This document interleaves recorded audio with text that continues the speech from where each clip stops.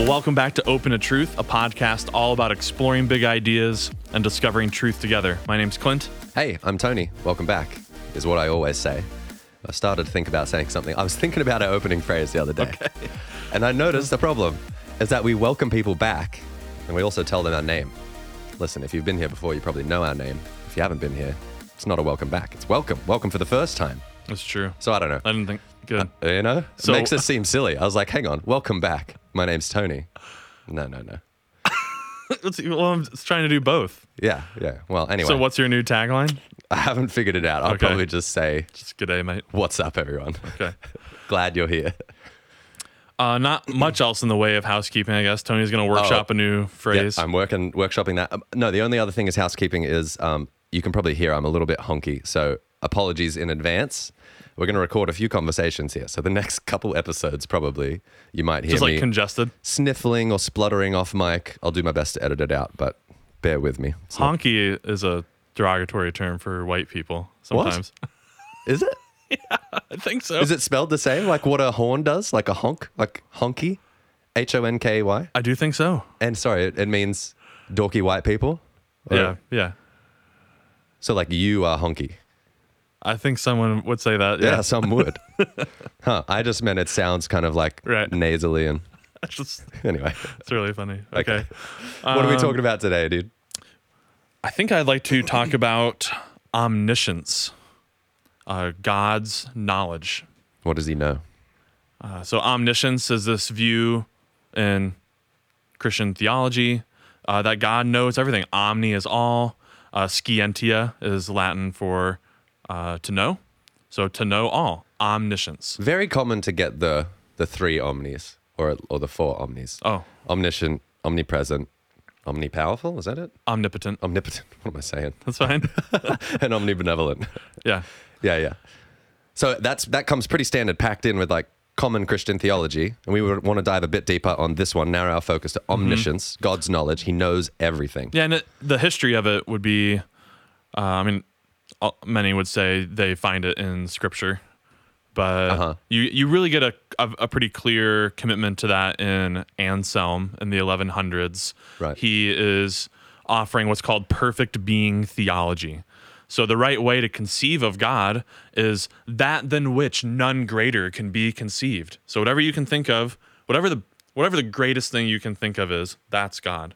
So if you think of a being that's like just knows a little bit, well, wouldn't it be greater to know more than that and more than that and more than that and more than that until you get all? Mm-hmm. Or wouldn't it be great if there was a being that was powerful?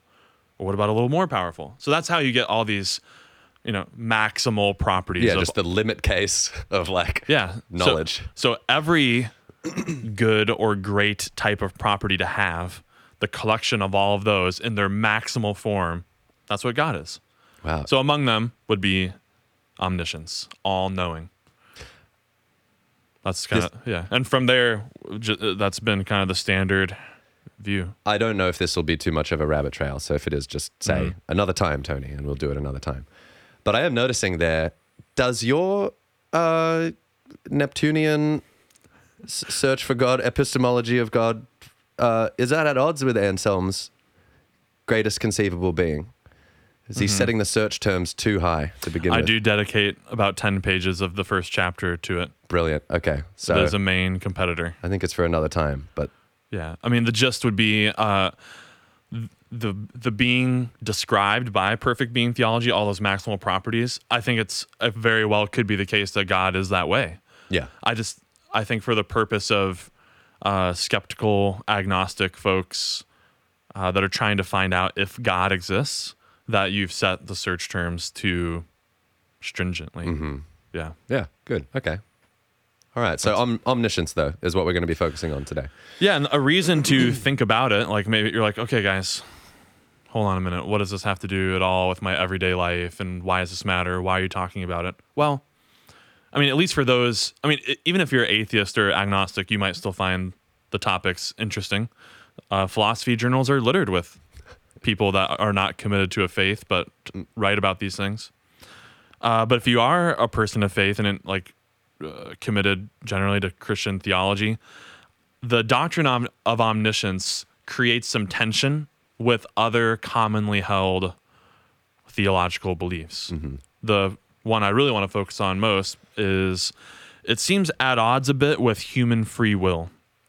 So a lot of us are committed to that human beings can genuinely choose among a range of options, and the future is open. It could go several different ways. The problem is, if your view of omniscience includes the future, like God knows all past, present, and future things that shall come to pass, then it's kind of like this. If God knows what I'm going to do tomorrow, don't I have to do it? Because How could you do otherwise? Because presumably God can't be wrong. That would really violate some perfect being theology. I should say too, baked into the traditional notion of omniscience, not only is it that God knows everything, but that God must know everything. That it's an essential part of God's nature to know. It's not that Jesus happens to know it, as though God has guessed, or even has done a good job of inferring, but it's just part of God's inherent nature to know all. Yeah. So God's infallible, can't be wrong. Wow. On the traditional view again. And so if God can't be wrong about his beliefs and his knowledge, and his beliefs include things I'm going to do later, then I have to do them, or else I'll prove God to be wrong and violate his nature, which is impossible to do. Yep. And thus I am forced into doing things, and I do not have free will. That's the argument. That's how it goes. Yeah. Kind of a fatalism. It's just whatever he knows you are destined to do. Well, and just with a little logic review, once you derive a contradiction, now it's up to you as the reasoner. You have to abandon one of the assumptions. Yep. So do you abandon free will, or do you abandon omniscience? Or at least... Or change what you mean by omniscience to not include future events. Good. Yeah. Well, might as well go there. Which didn't occur to me as an option until pretty late in the game. Like, I remember...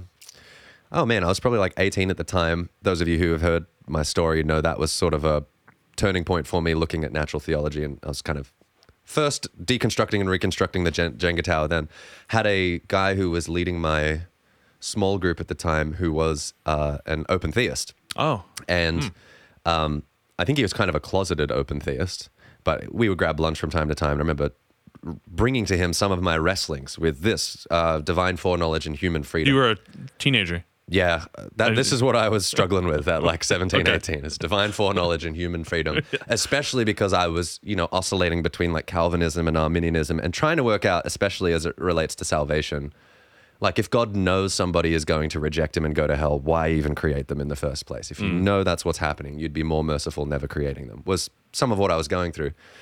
And I've not the typical teenage angst. Oh, I don't know. If you...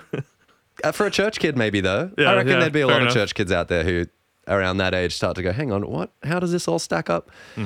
And he kind of warned me at the time. He was like, look, I've come to think about this a certain way that would require a large restructuring of all of your beliefs. But at the moment, I've landed in open theism. And he laid that out for me. And I remember at the time thinking it was so problematic and so preposterous that God might not know the future. Like, that was so bedrock for me, that God has written this story from eternity past. He knows how it's going to end. He has a plan for me. He has a future laid out for me, sort of waiting out there for me. I am the Alpha and Omega. Yeah. I see the beginning from the end, and thinking about him as being outside of time. We can talk about that. What does that even mean? But for a long time, that is what I thought. God sort of stands, he created time or something, so he's sort of outside of it, and can see the whole timeline, like a Back to the Future, that I didn't take the views seriously until a few years ago when, again, my Jenga tower crumbled and I had to start rebuilding. I'm like, hang on, maybe I should take a look at Rob's open theism that he talked to me about. Did you ever reach back out to him at all, or? No, I haven't spoken to him in years. Okay. If you're listening to this, Rob, appreciate you planting that seed years ago. Thank you. So, okay, let's unpack it further. Open theism. How do you? I guess you brought up some concerns. Like, I don't. Yeah. It was a bridge too far. Well, my main concern was if I'm hoping that God can guarantee me a destiny of some kind, whether it's eternal salvation, life with him in the afterlife. If he's going to promise me anything and is to be trusted, then I want him to know what he's talking about. Like, I want him to know where this thing's headed. I want him to have a strategy and a plan that I can count on. And there was something about like open theism seeing God more as the master chess player who doesn't know how the game will end, but he's bloody good at playing it. And he's like, you're not going to out strategize him. There was something, it just left a little too much wiggle room for me. I didn't like it. I wanted the certainty. I want to know he knows what I will be doing in the year 2050. And he's got a whole plan for how my life will be and why it will be good and the future he wants me to step into. That is way more comforting than actually the future's unknown, even to God. But he has your best interests at heart and he's got a lot of power and he's going to intervene however he does. So, and as it goes with many of these things, there's a whole discussion to be had about what does the biblical record say about it. And for the most part on this podcast, I'll try to punt on some of that only because to me, there are just so many assumptions that go into biblical interpretation that they deserve their own hearing, and we've done that elsewhere in different episodes. But just when you come to the Bible with a certain view of what it is and what it's doing, then you may be more or less prone to saying that the biblical record does indicate omniscience. So, for example, like in the story of Joseph, let's say, I don't know, there's so many. Anything where there's like a prophetic nature to it, you might say, well, God had to know the future of, in the story of Joseph, sorry, for those who don't know. So Joseph and his family eventually get to Egypt, and that's where like the Israelites eventually get enslaved. And then you have that story of the Exodus way down the line. But prior to that, Joseph is imprisoned, and in order to curry favor with the Pharaoh or the king, is able to interpret some dreams and what they mean. And it turns out that Joseph relied on receiving a word of knowledge from God about the meaning of these dreams. And it meant that you're going to have 7 years of plenty in the land of Egypt, and you need to store up and save the surplus because there's going to be 7 years of famine. So for the story to work, God needed to know that that was going to happen, this famine. To give the warning. And to tell Joseph about it in the past or in the present to warn the king. Yeah. So, of course, though, I get that the logic of the story requires that God is omniscient, but we can wonder then, like above that text, do I need to think that God is, or maybe another word we can introduce now is foreknowledge, knowledge of the future, which most people would include in omniscience. Does God really have foreknowledge, or is this a story that's being told for a certain time and place? And everyone thought that God was that way, and so it was baked into the story. There's different. We're bringing different things to the table here, and there's so much scripture that seems like God does know quite a bit about the future. Well, again, I don't think we need to belabor the point, but as I read it, I see an assortment of views laid out in scripture. I mean, there's other times when he doesn't seem to know what he's going to do, and his mind is able to be changed about things. Like God's mind is able to be changed. He doesn't even know what he's going to do. There's just a couple of examples, just because we gave one for the other view. The story of the flood is pretty notable here. Like God seems like disappointed, angry that humanity has become so corrupt by the time Genesis 5 or 6 rolls around, that he decides to destroy humanity. Right. Like he save feels Noah remorse. and the family. Yeah. I shouldn't have created I regret creating. Yeah, so that's strange on total omniscience. Why do you have Why regret? have any regrets? Don't ever act in a way that will cause regret later. That's just sound advice. And then this isn't like as fine a point, but the interchange with God and Abraham in whether to spare the cities of Sodom and Gomorrah. That's what I had in mind. Yeah, the exchange there. And God says, there's this whole exchange where it starts with, is it 50 or? Yeah, if you can find 50 righteous people. And then Abraham keeps whittling down the bargain down to 10, I think it is. 10 or 1. I don't know how low it goes, But like God's changing his mind throughout. And that's a little bit strange too, that if you knew that you were going to I don't know. Why did you bluff and pretend you were going to slay 50 Right. or the whole city? Yeah. So it's just an awkward story, given. Depending on how much you press it, right? Like if you take it, I think it serves a useful function in the story Yes. to anthropomorphize God to where he's having this relationship and this interaction with a human who has genuine desires and all that. I don't know that you can take it as, okay, we can know that God has foreknowledge, or God changes his mind. I Right. think it's more of a story element than it is anything else. But Yeah. Okay. anyway, So that being said, like, I mean, I might be ridiculed for saying something like this, but just let the point be moot then on, like, does Scripture indicate whether we should go a certain way on it? Mm-hmm. I don't know if that's fair. or it's not, another but- conversation anyway. Yeah. Yeah. Yeah. But I'm really interested on talking about why, like philosophically, why you might adopt a view like open theism. Yeah. And I think your understanding, correct me if I'm wrong, I think your understanding of time and what that is plays into this. Not mine, just one's. One's understanding Yeah. of time. Yeah. Mm-hmm. To where. So, okay. You've got an A theory of time. You've got a B theory of time. Creatively named, just Yeah. A and B. Yeah. A theory is the notion that all that is real is the present,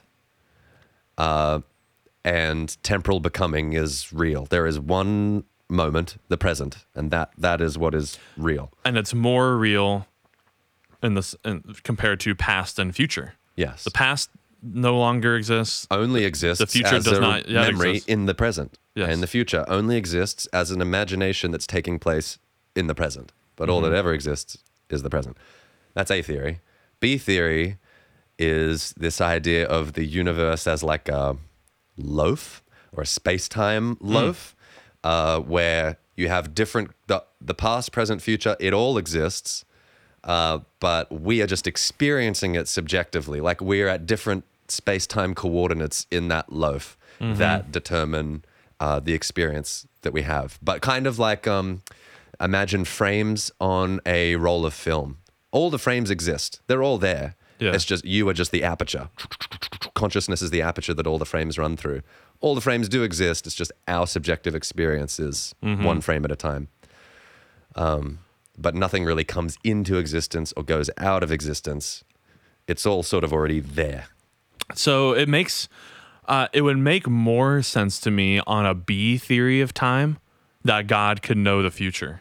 Right. Because all in that, or a simpler way of saying it is, the past, present, and future are all equally real. The present isn't privileged in its realness.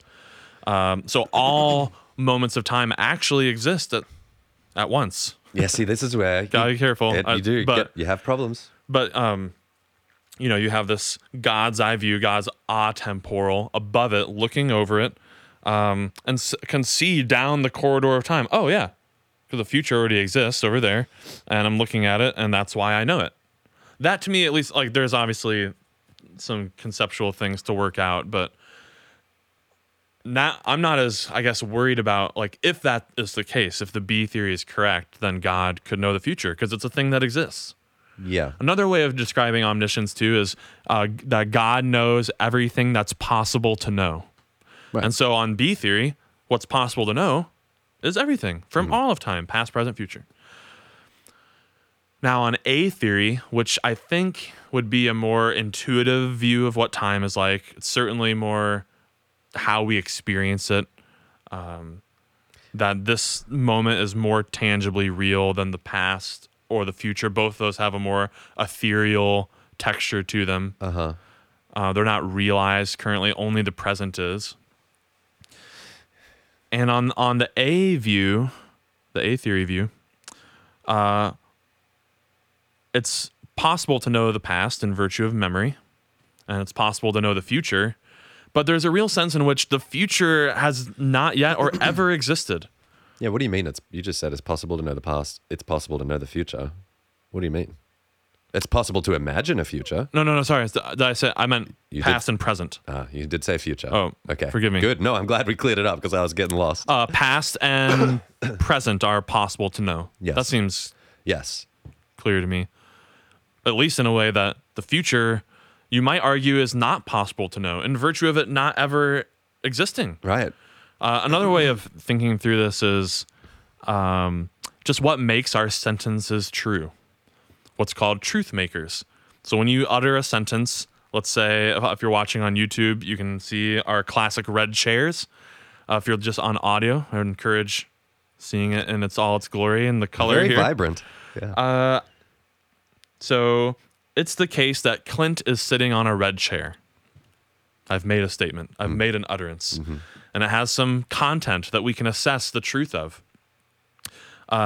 What makes that sentence true? Well, what makes it true is that I really am in a red chair. Here it is. It obtains. The state of affairs just is, right? Yep. Okay, consider this. I will go to Chipotle later. Okay. What makes that true? Well, it's tough because there's not some red chair thing that you can point to. You might be tempted to say, well, it's made true by whether you're going to be at a Chipotle later. I agree, but that's just kicked the problem down the road of if you're an A theory of time person, the future is not real. Yeah. There's not a real doesn't obtain. truth maker. Yeah. Yeah. Yeah. That's kind of the philosophical underpinnings for why open theism might be an attractive option. That genuine possibility is part of the furniture of the universe. The genuine possibility is a real thing. Mm-hmm. The future is genuinely open. Yeah, well, Yeah. what's cool about the view is that on that tweaked description of what omniscience is, that is, God knows everything that's possible to know. I agree. I agree with that just as much as the Oh, yeah. traditional person does. Yeah, yeah. It's just that we have a different philosophical view of what's possible to know. And what constitutes reality. That there is no future. It doesn't make sense to talk So about. God knows all the things that are possible to know. It's just not possible to know the future. Now, to your point, was it Rob, your mentor? He brought up a good point. Like, hey, we're not throwing all the baby out with the bathwater on the open theism view, where God doesn't know with certainty infallibly the future. That doesn't mean that God isn't like a master strategist. Doesn't make him incompetent. Right. Yeah. Imagine how much ammunition you have in your inference toolbox. If you know everything that can be known. The entirety of the past, the entirety of the president, or Well, you would have that. You would. you know about presidents. You'd also know about the present, and you would know everything that could unfold, like the possible futures that could, Even probable. I mean, presumably no statistics. even probability. You've got the best stats. You don't need to do studies. You don't need to. You already know the exact probabilities of certain outcomes. So you've got a real advantage, even if you can't say that you know the So future. I think God would have a very good grasp Yeah. on things, and so I don't think you fall short all that much in the providence department. I think that was one of your that was my big concern. It concern was like, of, like- what if there's this little thing, this very improbable event where God's plan fails? You know.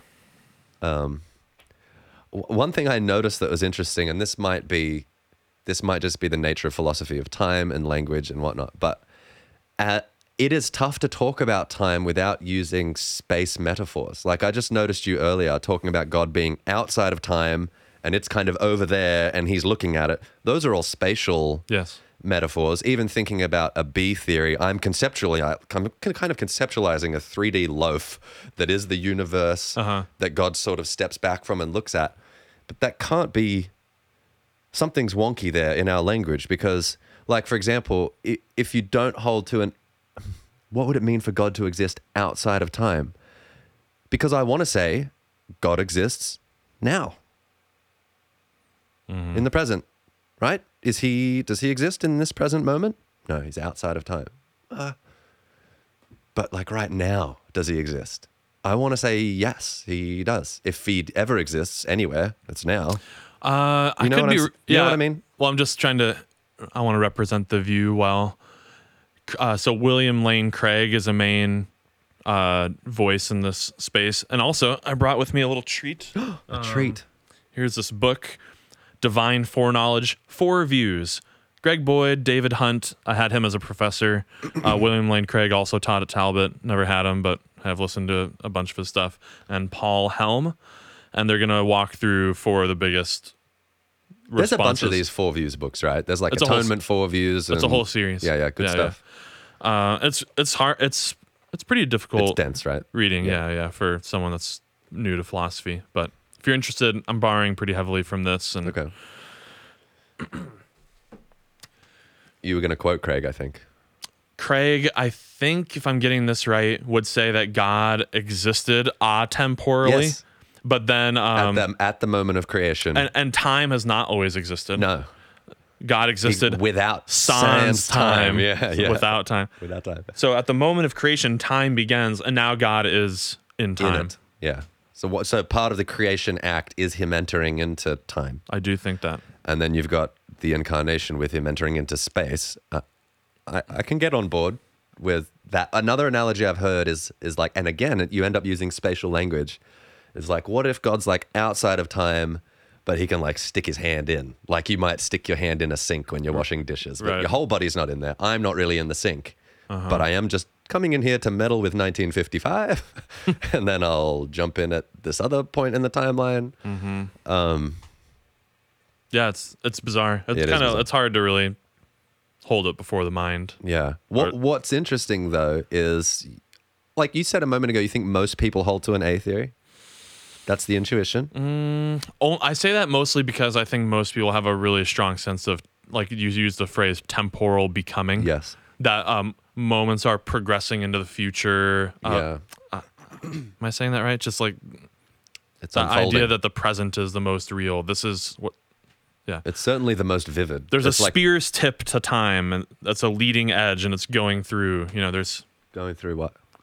I don't want to. Yeah. See, that's the problem. Because like for a long time, I think I maybe had a cognitive dissonance that I didn't realize, where I would say the present is the most real, but I did kind of think there's a 2030 that's sort of out there that I'm marching towards, and I can't see it, but it's coming towards me, and then I will be in it. That's sort of how I operated.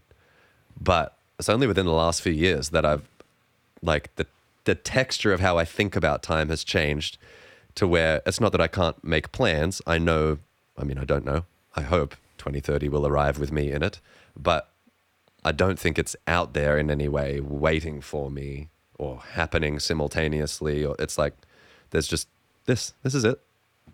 Here we are. Right. Yeah. Well, and maybe I'm wrong about like I made a sociology claim of what people it's speculation. I don't know, but I don't know what most people believe. But then you have views like or media like Back to the Future, yeah, and different things which that I loved as a that kid. are a Love little that bit more movie. B theory related. Like, hey, if we can just go over to 2015 and like that's and all. you end up with a bunch of paradoxes that really mess you up. Right. When you, yeah. I don't think there's a movie that caused me to like bug my dad with questions more than Back to the Future when we watched it. I think I followed like the week after it. My little cogs were turning, trying to work out how this possibly could have made sense. Yeah. I like I don't know if you've seen Bill and Ted's Excellent Adventure. Yeah. Great. But there's a great scene. It's one of the more consistent time travel movies. I agree. I think there's a scene where they're in a jail cell. Yeah. And they're trying to escape, and they're like, "Oh man, if only we had the key." And it's something like, "Well, since we need the key, like, wouldn't we have known about that in the past? We'll just go back and have placed it here." And then he reaches down, and it's under there. It's just like once we get out, we'll just go back and put it under That's here. it. Yeah. Oh, okay. So it should be under the chair, right? Oh yeah, great.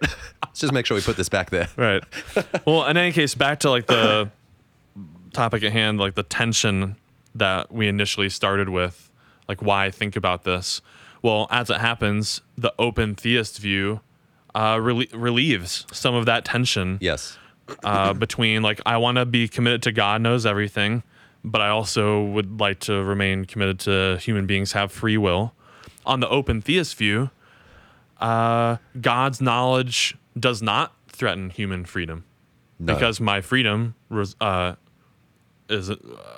has to do with future events. Yeah. And if those things aren't possible to know, then God can't know them. Yep. And thus his knowledge doesn't undermine the freedom.